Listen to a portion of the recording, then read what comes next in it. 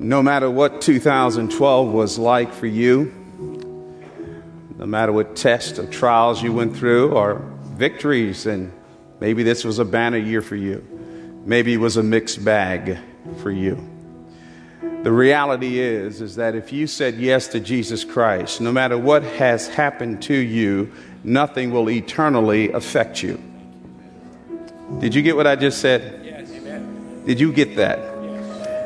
Did you get that?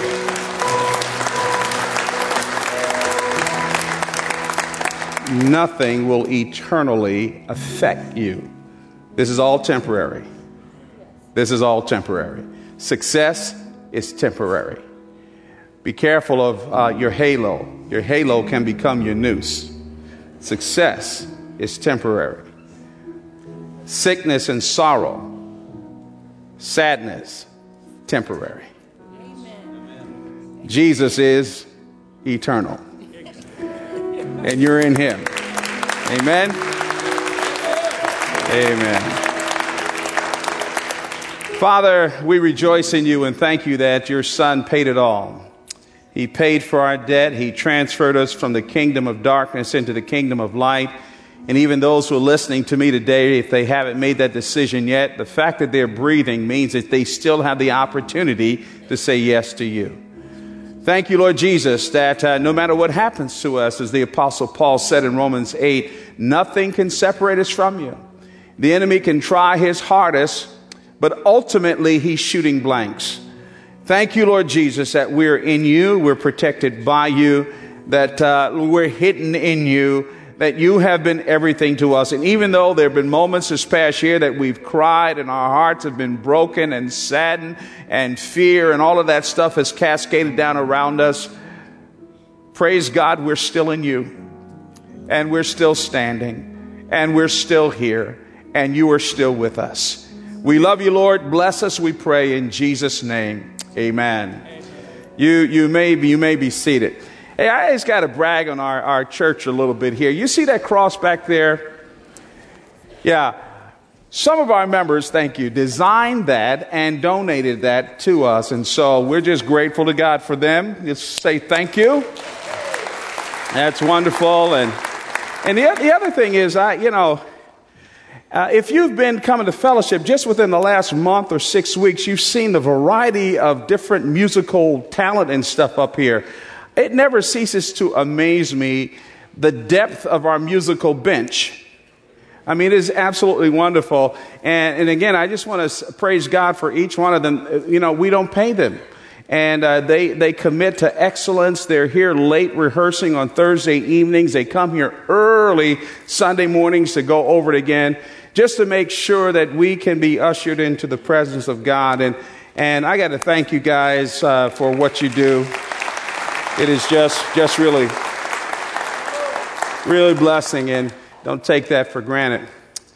If you have a Bible, I want you to turn with me to Ephesians chapter 6. And I want to read verses 10 through 18. Some might say I have a tad bit of an unusual closing of the year message, but I'll explain that in a second. Ephesians chapter 6, verses 10 through 18. Finally, be strong in the Lord and in the strength of his might. Put on the whole armor of God, that you may be able to stand against the schemes of the devil. For we do not wrestle against flesh and blood, but against the rulers, against the authorities, against the cosmic powers over this present darkness, against the spiritual forces of evil in the heavenly places. Therefore, take up the whole armor of God, that you may be able to withstand in the evil day, and having done all, to stand firm.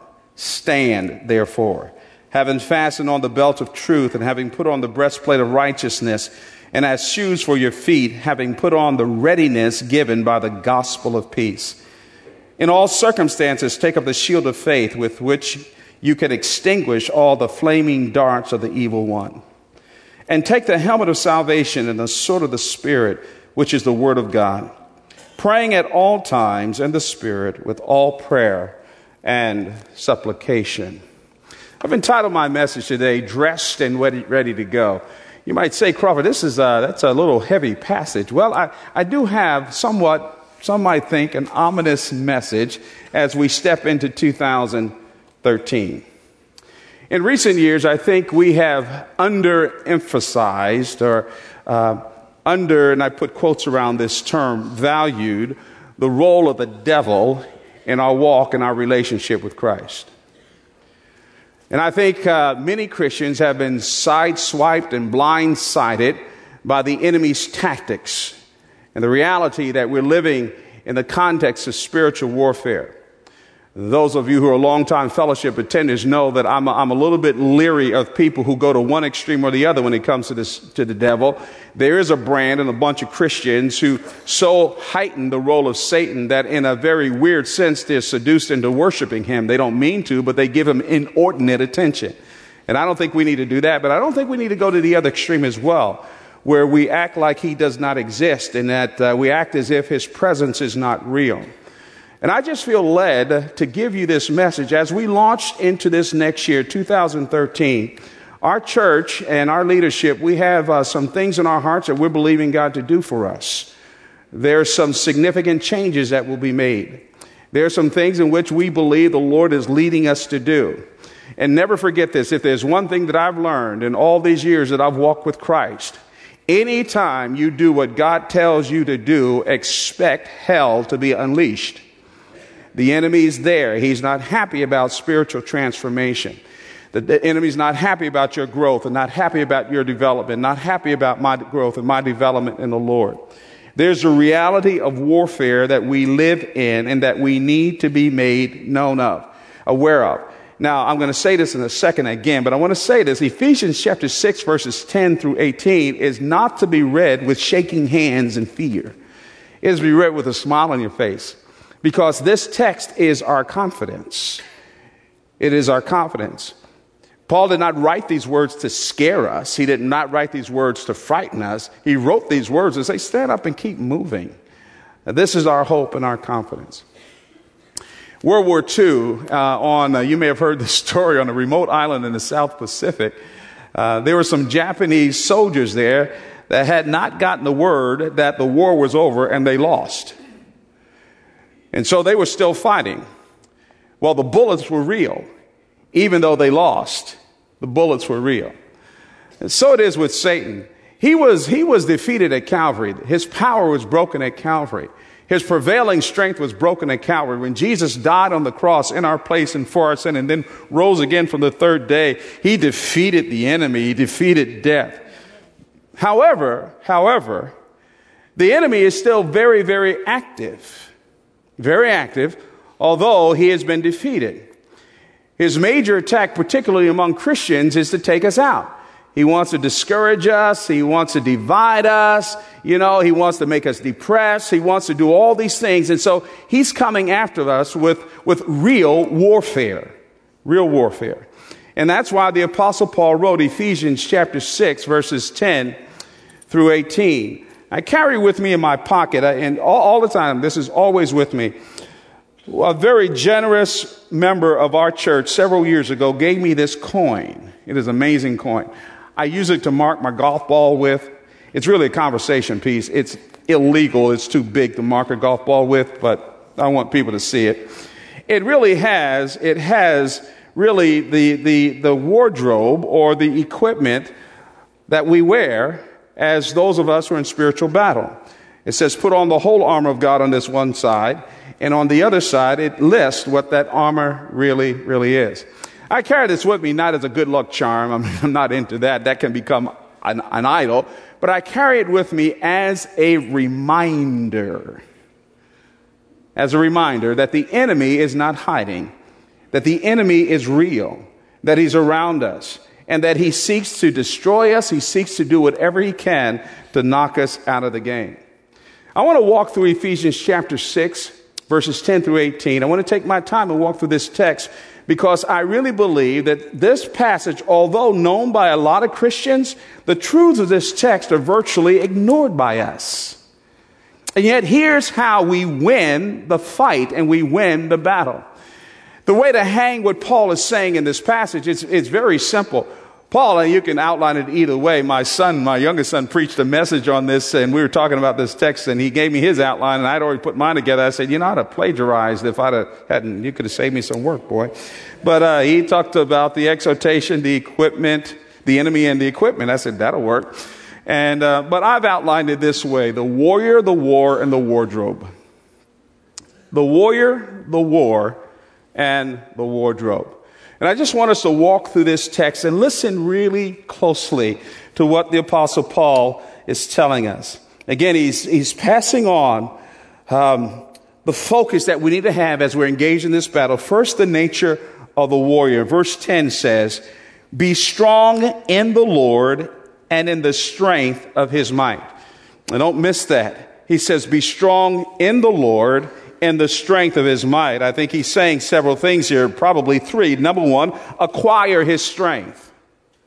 Acquire his strength. Be very careful of Christians who always walk around talking about, I say to you, Satan. I said, what are you going to say to him? What are you going to say? What are you going to do with the devil? None of us in here is a match for the enemy.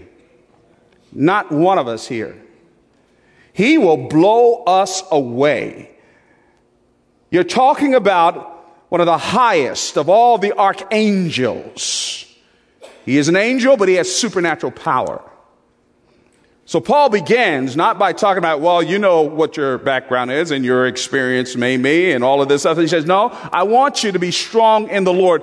Number one, you've got to acquire strength from him. Get your strength from him. Utilize the resources available to you. And we're going to talk a little bit about that later on because I think he unfolds that. I think the second thing he says is use his strength. Be strong in the Lord. This is a reference to our position in Christ. This is consistent in the book of Ephesians. If you go back to the first paragraph, or the second long paragraph in chapter 1, he talks about in Christ, in Christ, in Christ, in Christ, in Christ. We use his strength. It's not Crawford's know-how. It's not what I've done before. It's not the books that I've read. Neither is it you. You'll never win spiritual warfare if you think you bring a lot to the table. Our strength is not found in us. It is found in him. And then thirdly, he says, stand in his strength. Stand in his strength. It's interesting. Paul just repeats himself over and over again. And this is part of what the New Testament tells us. The primary way that the devil is defeated is by resistance. Notice he says in verse 11, stand. In verse 13, withstand. Verse 13 again, stand firm. Verse 14, stand therefore. I think Paul wants us to stand. I think he wants us to stand. And again, the word stand means to resist. To resist. Now see this again. Connect the dots here. Connect the dots. He tells us that we're to be strong in the Lord and in the strength of his might. My ability to stand comes from the strength of his might. I stand in the Lord and the strength of his might. And so my ability to stand doesn't come from my little cute Christian formulas, doesn't come from the things that I know. It comes from who I know and my position in Jesus Christ. He is the power that I have to stand. I am a wuss. I'm a weakling. I can't withstand the devil apart from my covering in Christ. And you need to hear that. It's the strength of his might. And by the way, stand means to resist the devil. James 4:7 says, resist the devil and he will flee from you. 1 Peter chapter 5 tells us, resist him, the devil, firm in your faith. And when you do that, the enemy comes and gets you and you don't move, and he begins to realize, I underestimated what I was coming up against. That's the reason why, and I'm going to share some things at the very end of this message. That's the reason why, fellowship, as a pastor, one of the things that frustrates me so much about some of you,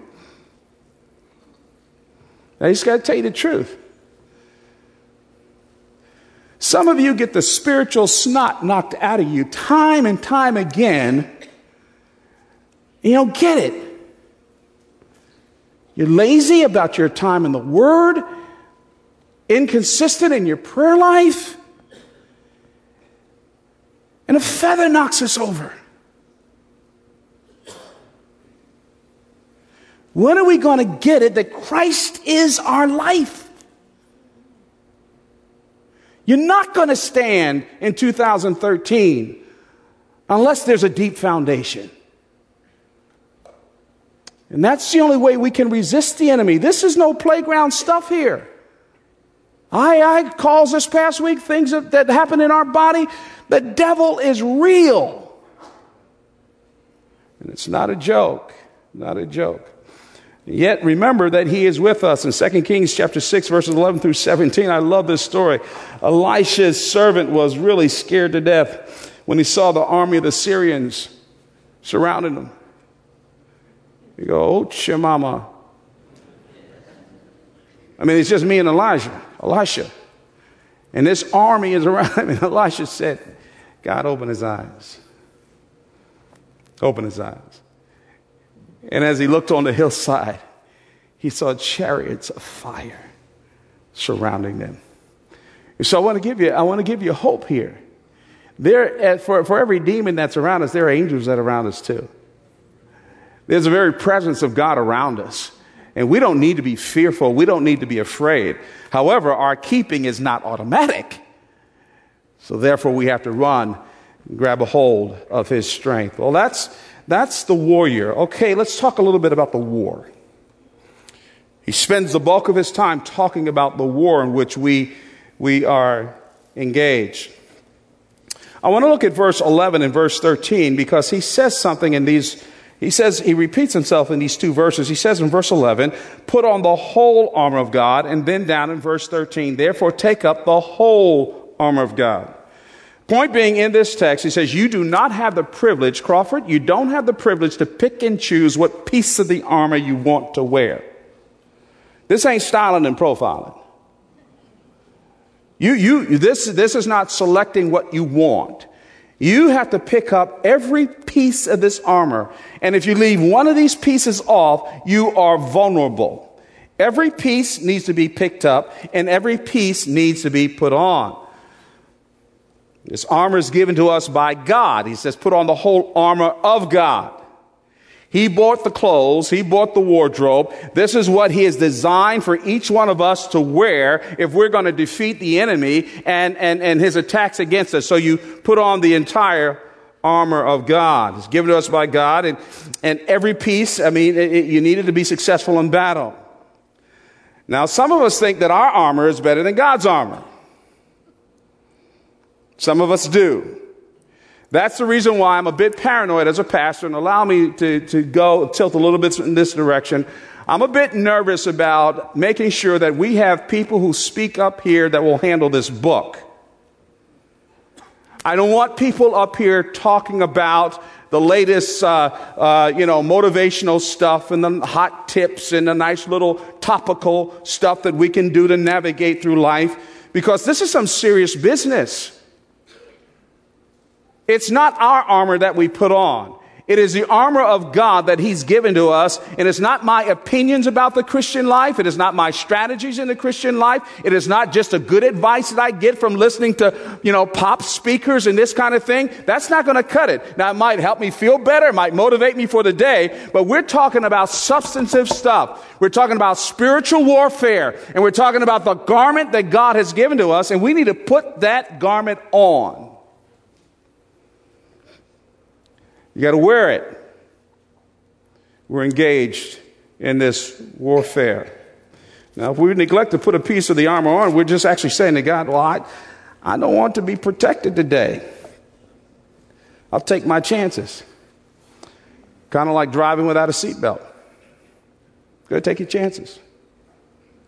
If you get T-boned and blindsided, it could kill you and maim you. And there are many Christians who have been maimed in their spiritual lives because of arrogance and pride and an unwillingness to submit to what God instructed for us to do. Now, having said that, I want to say two things about this enemy that orchestrates this warfare. Number one, the text says that he's a cunning enemy. Verse 11. Put on the whole armor of God that you may be able to stand against the schemes of the devil. Look at the word scheme there. That speaks of cunning trickery. Cunning trickery. One of the things I've learned in life and learned through my own failures and being knocked off and knocked down by the devil is this. Evil rarely looks evil until it accomplishes its goal. Evil rarely looks evil until it accomplishes its goal. Don't you ever forget that. Rarely looks evil. It looks attractive, desirable, and legitimate. Satan almost always comes at us, first of all, in an indirect way. He almost always will come at us in a very indirect way, very subtle way. He's very incremental in getting us off track.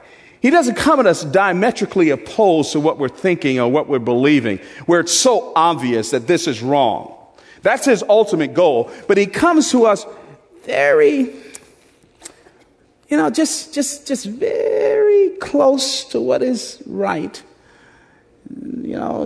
Young ladies looking for a man. She's a wonderful believer, but he's not. But he's very moral. Everything that she wants, just good guy, good dude, really nice. So we do this evangelistic dating. Hearts are one. It's almost as if we're married. Let's move in together. Happens all the time. Happens here in this church. The enemy very seldom knocks us off with a frontal attack. Very seldom. Very seldom. I know I ought to be giving 10%. I'll just do this. I'll catch up. And what ends up happening is that the fatal attack usually takes place when we're too weak to resist. That's when the fatal attack takes place. The headshot comes later. The revelation of who he really is when we have no strength whatsoever to resist. We've compromised. And so he takes us out of the game. I just want to tell all of us here, don't be spiritually naive. If it's wrong, it's always wrong. Don't compromise what is true. Don't compromise what is right. It's never just a little wrong. If it doesn't look right, don't fool with it.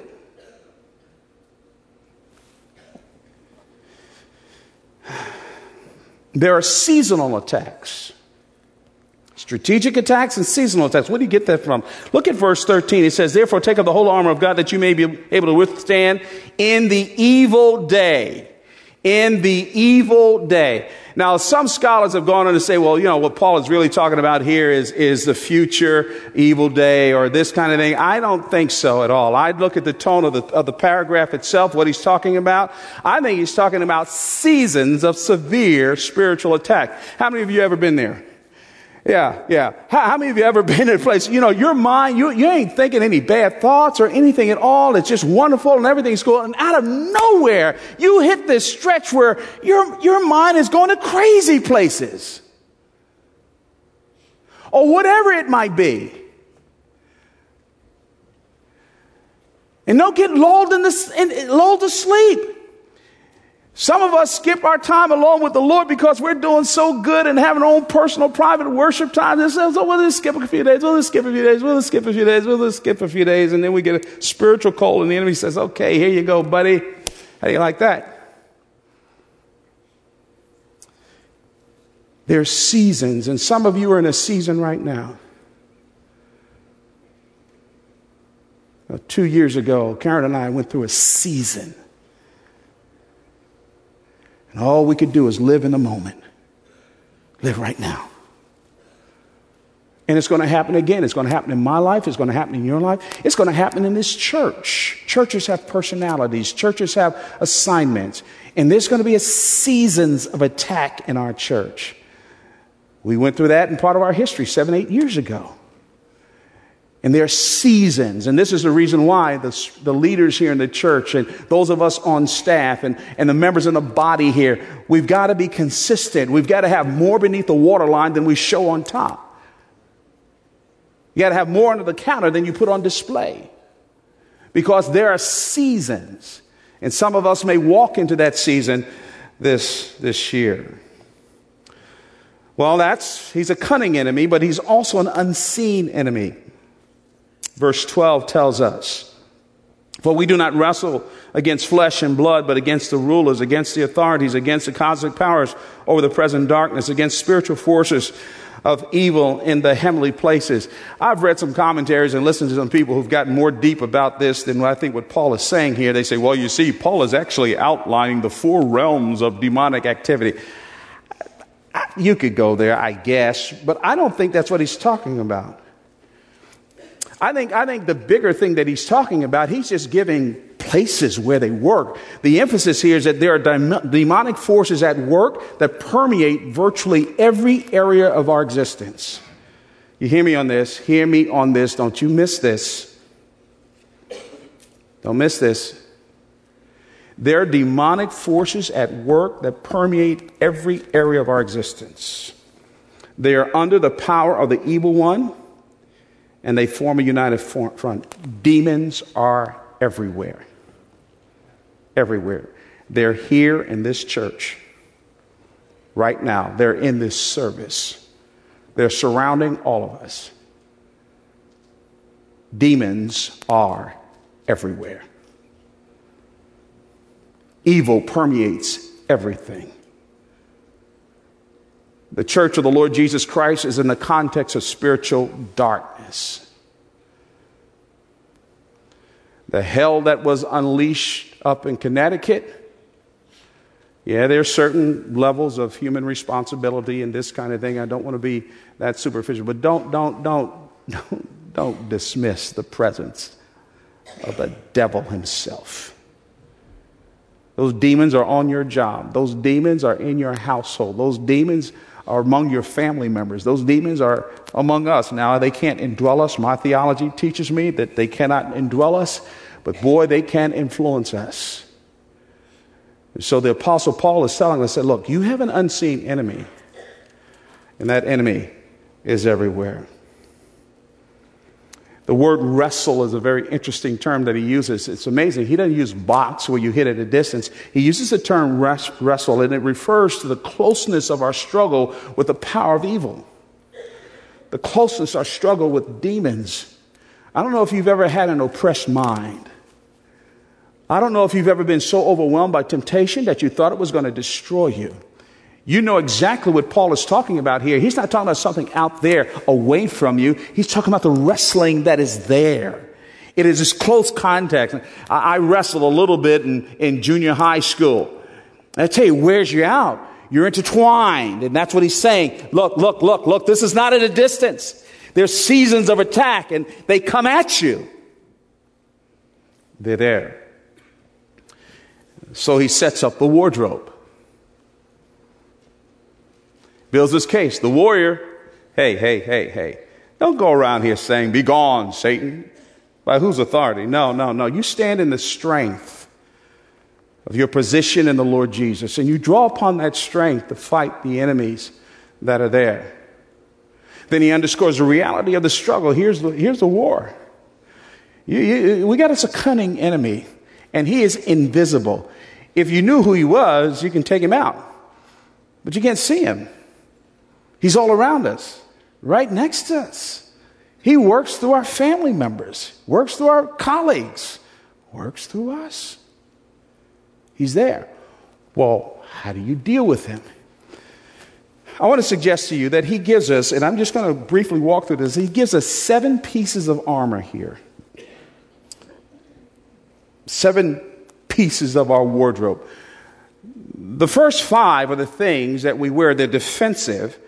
And the last 2 are offensive. So number one, here's what we wear, verses 14 through 17.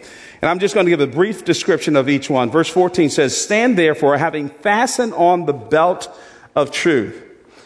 Now, unlike what we think a belt, when we say belt of truth, we think it's just a thick belt right here. No. He's thinking of Roman soldiers. It wasn't just a thick belt, but it was a leather apron that was attached to a thick belt that went down and protected the thighs and the growing area. There's another reason for that thick belt. It also caused you were able to fasten the loose parts of your garments and tuck them in. I think what he's saying about this is that, look, truth is foundational. It's interesting that he begins by making a statement about truth because he understands that the devil is the father of lies. If there's a lie, there's a work of demons. If there's lying, there's a work of the devil. The Bible says that Satan is the father of lies. And what Paul is saying is that truth matters. Now, I think that this is truth not only lodged in the Word of God, but truth generally, truth in all things. Make sure that there is a commitment to truth and tell the truth. Tell the truth. Truth matters. Evil cannot flourish apart from lies and the distortion of the truth. So he begins with truth first. Trim your garments, protect yourself, embrace truth. That's the reason why I tell parents all the time, do not ever let your child get away with telling a lie. It's not cute. It is the foundation for satanic activity. In fact, that's how the fall came, by the perpetuation of a lie. Put on truth. Number two, the breastplate of righteousness. It was a piece of armor that covered the chest to protect it from blows and arrows. But as you consider how Paul talked about righteousness and justification in the book of Romans and the book of Ephesians here, it is really, what Paul is really saying is that we are forever secure in Christ and justified in God's sight. He is our righteousness. This is a statement of confidence. Put on the breastplate of righteousness. Don't be shaky about your position in Christ. You got it. You're covered. Thank him for it. Keep that on you. It protects your heart. He can't get to your heart. He can't knock you out if he gives you a chest shot. You've got on the breastplate of righteousness. You know that you're in Christ. You know that you've been declared righteous by him. You are his child. You never stop being his child. You've been declared righteous by him. Thirdly, he says, put on the shoes. The shoes. And as shoes for your feet, having put on the readiness given by the gospel of peace. Shoes, circle gospel of peace. Shoes, gospel of peace. What is he saying here? Well, Roman soldiers wore what they call caliga. Caliga. What is that? It was a half boot that was used in especially long marches. Oh, the imagery speaks for itself, doesn't it? Speaks for itself. What Paul is saying here is this. The gospel gives us sure footing, number one. It gives us stability in life. But number two, he's saying just as this caliga, this boot was worn for these long journeys, life is a long journey. And bringing the gospel to wherever you are is your mission. It is the message that tramples and triumphs over Satan's kingdom. You want to give Satan a deadly blow, keep talking about the cross. You want to give Satan a deadly blow, keep telling people about how they can have a relationship with him. What he is saying here is just reciting the Great Commission. You just keep walking and stepping on the gospel. That's your foundation. And you share that gospel, the gospel of peace. He's contrasting that with enmity and warfare. Satan's kingdom is separated from God. They're at war with him. We're bringing people hope. And that's what you put on your feet. It says number 4, the shield of faith. This is particularly emphatic here in the text. He says, In all circumstances, take up the shield of faith. In all circumstances, take up the shield of faith. And the reason for that is so that you may be able to extinguish all the fiery darts of the evil one. The Roman soldiers typically had two shields. One was a smaller shield that was used in hand-to-hand combat and very, very light. But the other one was the whole body shield, and that's what he's talking about here. It was a whole body shield. And when they got close to an area in which they would be fighting and there would be arrows, and what the enemy would do would dip the arrow in pitch and light it on fire. But they would often drench these big shields with water. That's what he meant, that you might be able to quench the fiery darts of the enemy.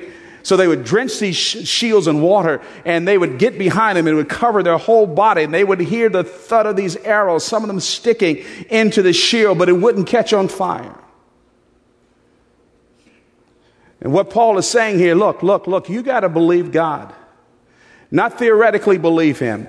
He says in all circumstances, not in your small group, not in your Bible study, not just in, Sunday morning community and this kind of thing, not in your men's fellowship or your women's fellowship. No. Out there in the middle of warfare, in that household where all hell is breaking loose, on that job in which you're being unreasonably and irrationally attacked, in your own mind where you're being bombarded by thoughts and this kind of thing, whatever you might be under, lift up the shield of faith. Lift it up. It means to believe and apply the promises of God on your behalf, confident that he will protect us in the heat of the battle. And sometimes that's all you have. There are moments in the battle where you can't fight back, where you have to keep your mouth shut. There are times when you can't do anything, and you feel the heat. What do? You just keep believing. I'm going to tell you that you've heard me say this before, but listen to me, fellowship. Most Christians get discouraged because they're trying to believe God for tomorrow or this afternoon. No. What he's saying is, in all circumstances, right now, you just got to believe him. You don't have to believe him this afternoon because you ain't in this afternoon. You got to believe him right now. You don't have to believe him tomorrow because you haven't seen tomorrow yet. You got to believe him right now. And sometimes you just got to hold that shield up and duck behind it. Keep quoting the promises of God and trust him to see you through. The fifth piece of this wardrobe is the helmet of salvation. Now, the helmet of salvation, the helmet itself was made of bronze and had cheek pieces to protect the head completely.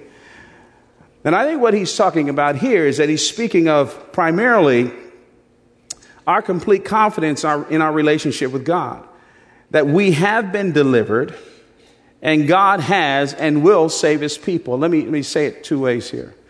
I don't just think that what Paul is talking about in this text, some commentaries that I've read will just skew this to the side where what he's saying is that you put on the helmet of salvation, meaning the assurance of your salvation. I think that's true.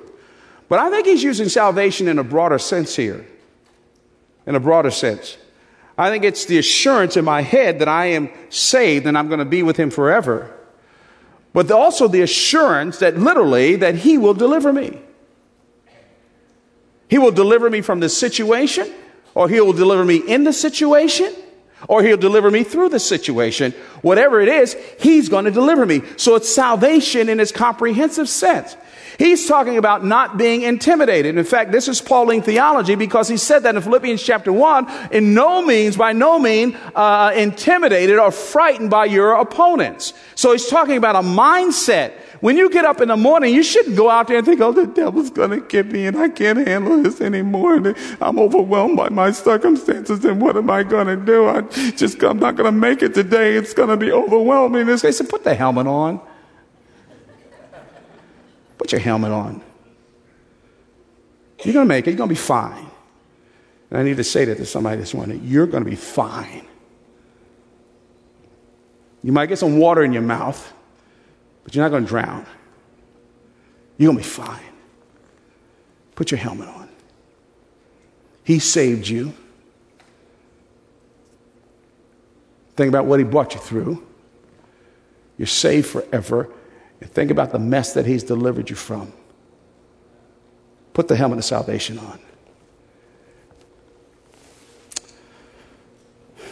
Then he talks about the weapons we use, these other two.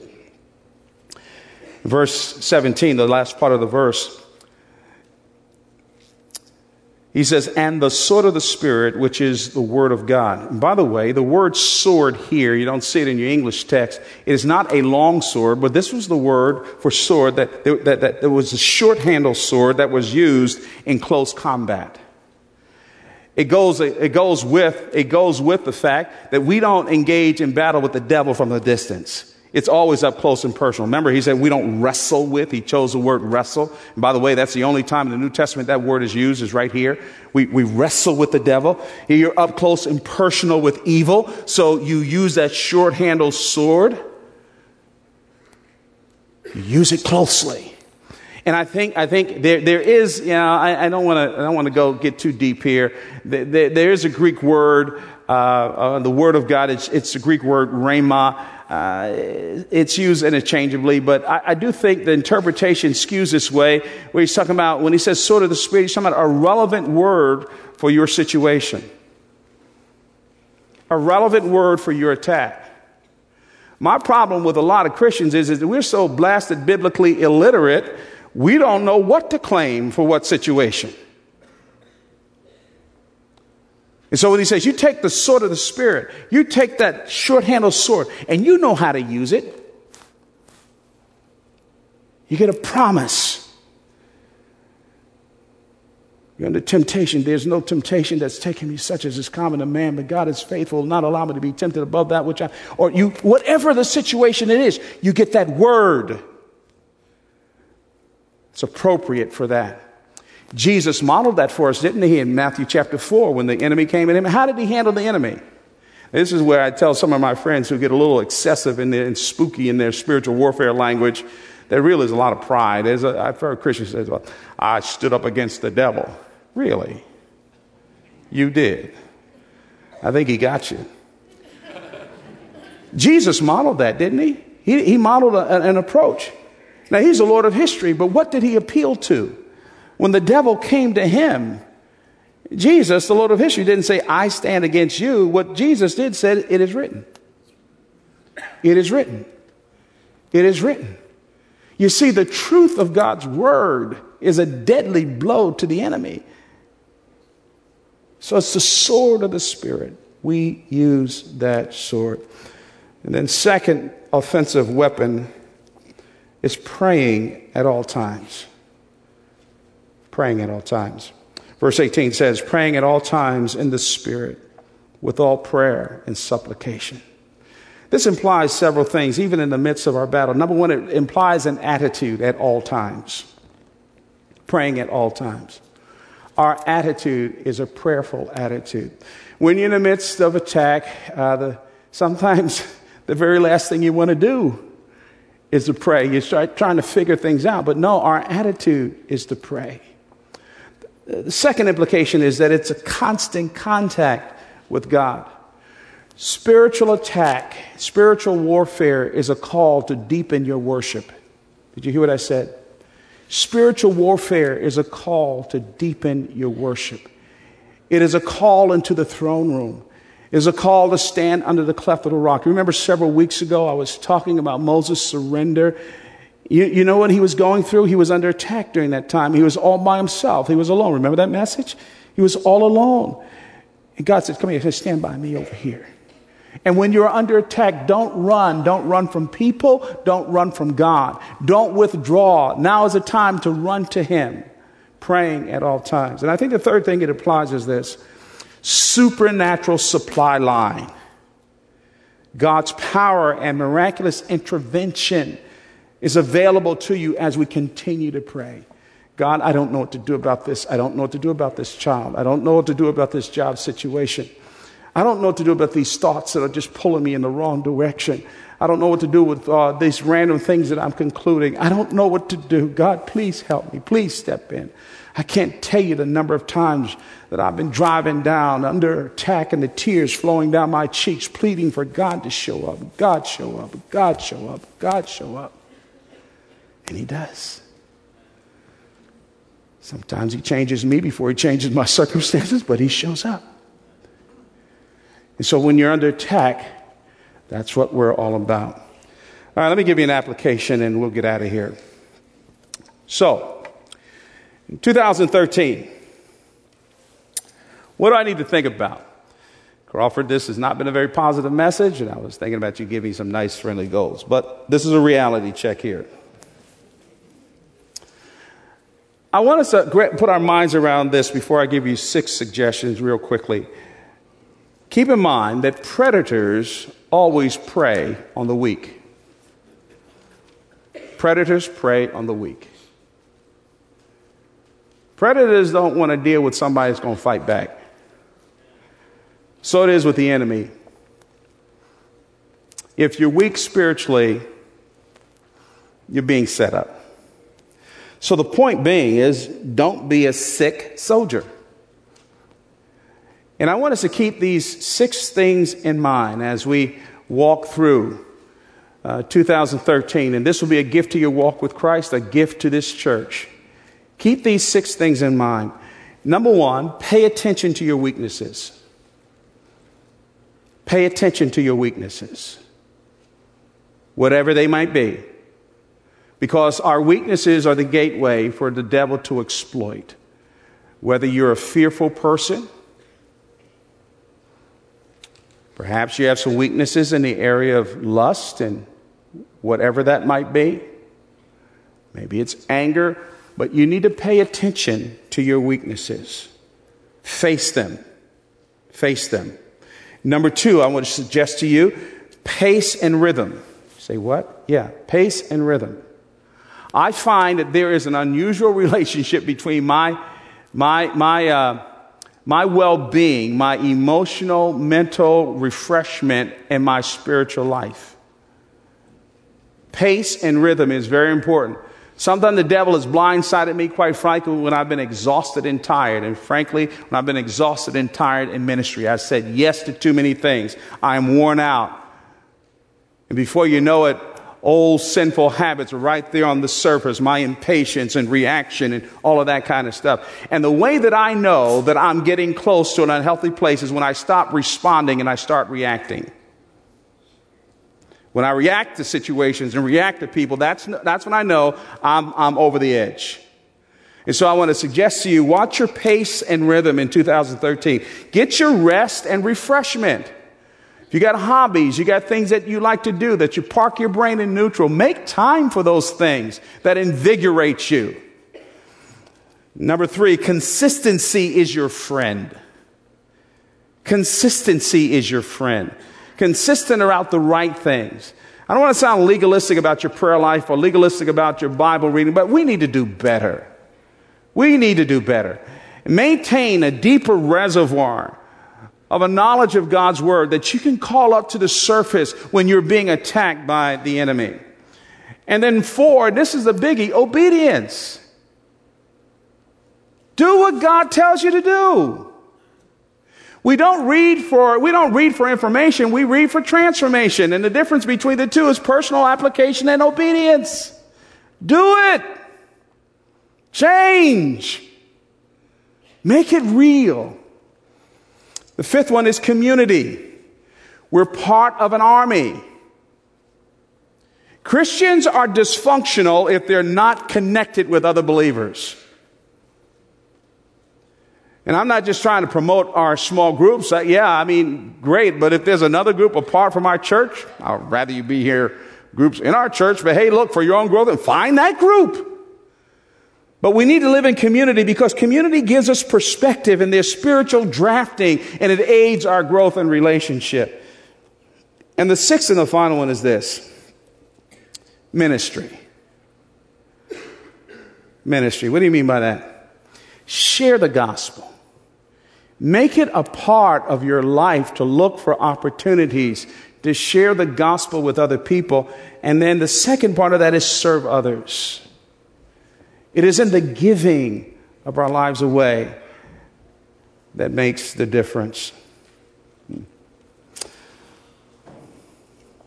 Soldiers go through boot camp and receive training so that in the heat of the battle they can act with instinct. They don't have to think about it. They act with instinct. And I think that's why Paul outlined this passage. If every day we put on this armor, if every day we mentally dress ourselves, after a while it becomes instinct. And when the enemy comes after us and we don't have time to think, it's instinct. You stand. I'm going to pray, but I also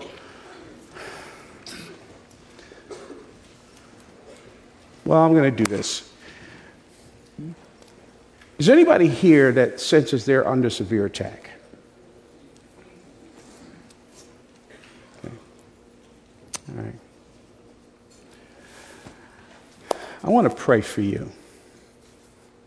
In fact, I want to do this. This is all audible here. I'm not doing this to embarrass you, but everybody that raised your hand, I want you to come up front right now.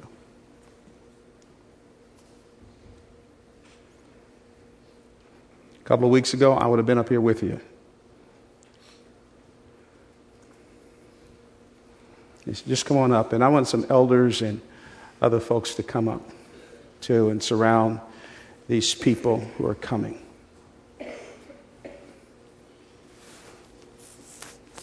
I want all of y'all to know I know exactly how it feels to have to function, to keep moving, sometimes giving hope and help to other people. You walk away, you're the one that needs the hope and help the most.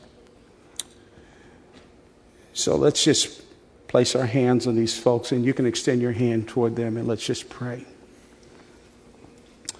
Father, in the name of Jesus, we thank you for your goodness and your grace, and thank you, Lord Jesus, that you are with us.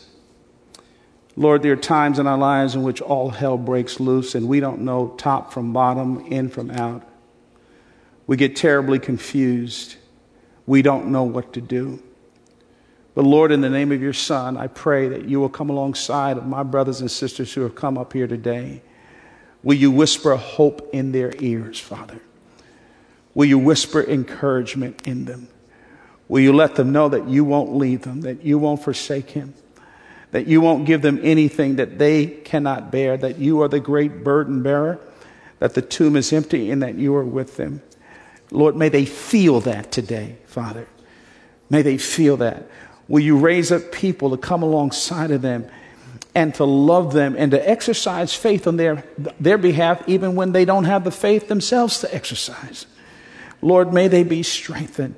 See them through. And I pray that what the enemy meant to destroy them, you will use to leverage their lives to make an impact for the glory of God. Oh, great Redeemer, redeem these situations, we pray. Strengthen them. Bless this church and bless everybody that comes to Fellowship Bible Church in 2013. Lord, explode this place with joy, your presence, strength, and hope, we pray. Dismiss us, we pray, in Jesus' name. Amen.